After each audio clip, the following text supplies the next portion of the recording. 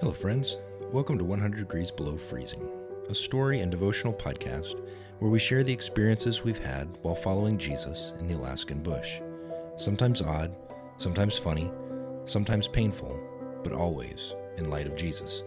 Grab something warm and join us in the adventure.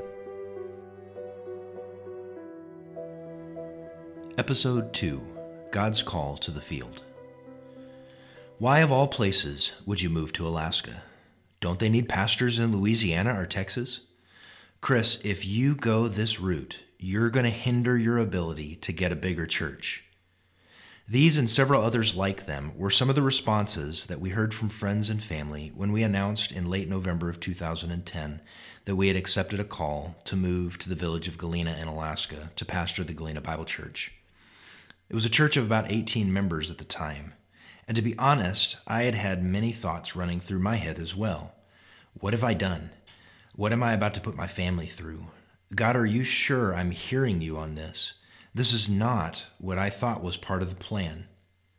You see, I am what is known in Alaska an independent missionary. What that means is that I'm not here through an organization or a missions agency. The church called me to be their pastor, but did not have the ability to pay me a salary. So to accept this position meant that I would have to raise my own support.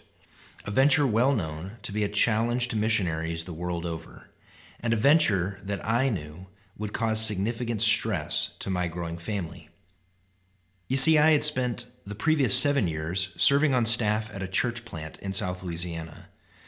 Though there were significant challenges presented in church planting, I had had a basically stable church pastorate. In May of 2010, I had completed my Master's of Divinity through New Orleans Baptist Theological Seminary, and rather suddenly began to feel God prodding me on to new things. I loved my church and the people to whom I was serving, and quickly and repeatedly dismissed the leading of the Holy Spirit for nearly a month. I know, super pastoral of me, wasn't it? Anyways, after I could bear it no longer, I broached the subject with my wife, who, I was sure, was going to say, "That's crazy talk," and ground me back to our long-term plan to pastor this church. She didn't. Her response was basically, "I've felt the same way." So what were we to do now? Well, I proceeded to update my resume, which I hadn't touched since a class project necessitated it in seminary 5 years prior, and listed it on churchstaffing.com. Yes, that's actually a thing. Then I waited. I thought, I'll interview with a church, be called, we'll resign here, I'll move there, it'll be seamless. 2 months passed, and crickets. Nothing. No response emails, no, "Hey, we'd like to ask you some questions."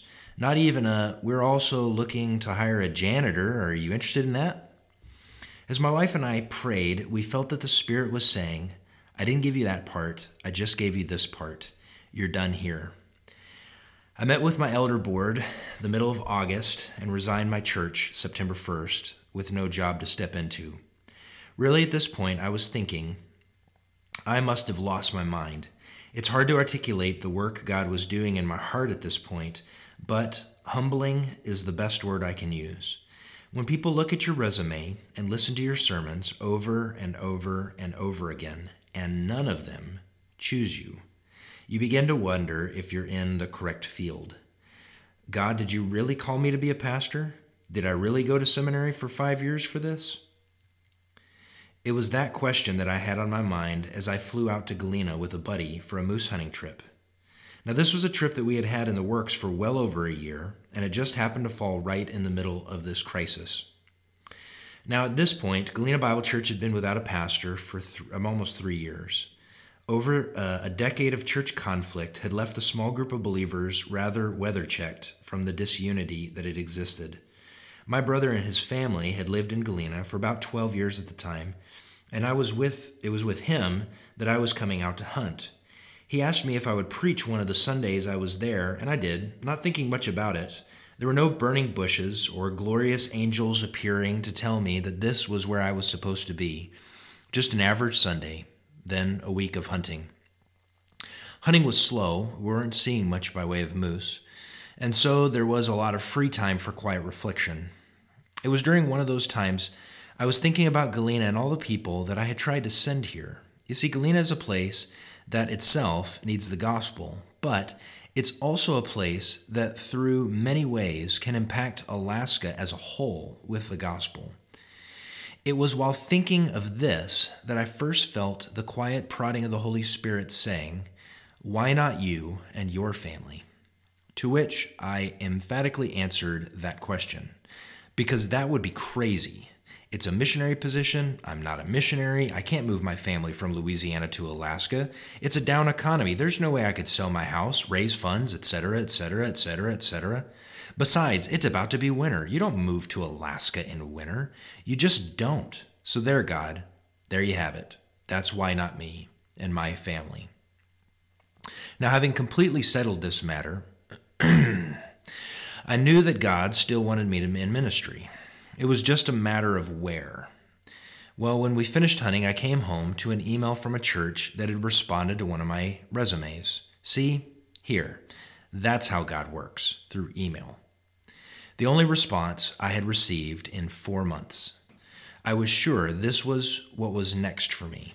I began to interview with this church, and they narrowed the candidates down to 3, myself and 2 others. It was the middle of October by this point, and they scheduled to have me up for an interview after they had interviewed the other 2 candidates, so not until the first weekend in December. Great, more waiting. And other than that, churches around the U.S. were not interested in this 28-year-old pastor. Humbling. Now, while this is going on, I continued to feel the relentless prodding of the Holy Spirit concerning Galena. So I half-jokingly shared it with my wife. This time, she was not on the same page.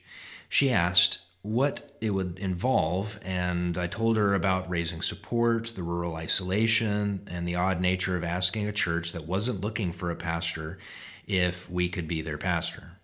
She said, "Chris, if you are trying to make up a place for us to go and minister, then couldn't we go anywhere? Like, let's go start a church in the Bahamas." And we dismissed the matter. Well, sort of. Galena kind of became a joke between us. Well, there's always Galena. You know, if I can't get a job at McDonald's, maybe they'll have me in Galena, and the like. I say all this because I don't want you to ever get the idea that I'm some spiritual giant. I'm just a guy who really wants to follow Jesus and bumbles my way through life trying to do what God says. It was early one morning in November that my wife came into the kitchen where I was making coffee, and I jokingly said to her, "So, you ready to follow me to Galena?" To which she replied in a deadpan, "Yes." I was dumbstruck. She told me that she had, in fact, been praying and realized she was telling God, "I'll follow Chris wherever you want him to go, anywhere except Galena." I reached out to my brother to tell him what we were thinking, and he proceeded to spend the next several days trying to convince me how dumb of an idea it was. Gotta love older brothers. Actually, what he was doing was testing my sincerity. There are lots of folks who, for ministry's sake, move to Alaska, but really it's for the adventure. But they don't stay. And he knew that if he could convince me not to come, then I had no business coming. I interviewed with the Galena Bible Council, and then any of the 18 members that were invited to talk with me, all over the phone or via email, considering I was still in Louisiana. The church set a date to vote on whether or not to call me as their pastor the Sunday before Thanksgiving. Now remember, 2 weeks later, I'm scheduled to meet this other church. So my wife and I began to pray, "Lord, we don't want to choose. We don't want to weigh the pros and cons of these worthy works. We just simply want to be in your will and follow you." Again, at this point, 6 months after feeling God's call to something different, these were my only 2 options. The Sunday came for Galena Bible Church to vote on us, and not all of the 18 members were available to vote. So they decided to wait a week. Awesome. Tuesday of that week comes, and I get, and I'm not kidding, an email from the search committee of the other church, saying that they had just had the second candidate up. They feel really strongly this is who God wants them to have, so don't worry about coming in 2 weekends. Thank you, God, for not having me work there. After reading the email to my wife, I said, I really hope that the church that we have to raise support to work for wants us. Otherwise, I have no idea what I'm supposed to be doing. The Sunday came for Galena to vote on us, and it was a unanimous vote to call us as their first pastor. We were the first pastor in the sense that we were the first pastor this church had ever called on their own and not been assigned by some missionary agency. Things happened very quickly after we said yes. Now go back to my conversation with God while I was moose hunting. We raised support in 2 weeks. Now any faith-based missionaries listening to this just dropped their iPhones when they heard that. Every phone call was a yes. We sold our house the day after we put it on the market. 90% of what we owned, we sold in 2 subsequent weekend garage sales in December. We said yes to the call the weekend after Thanksgiving 2010, and we were on the ground in Galena January 20th, 2011, just shy of 2 months after saying yes. Now, as for my resumes, for the next 6 weeks after saying yes to Galena, I had 7 churches that contacted me saying that they'd like to fly or drive me up for an in-person interview. It was as if God was showing his hand, holding back the stream and saying, I don't want this to be confusing for you. These were great churches, fun ministries, better salaries, and closer to family places.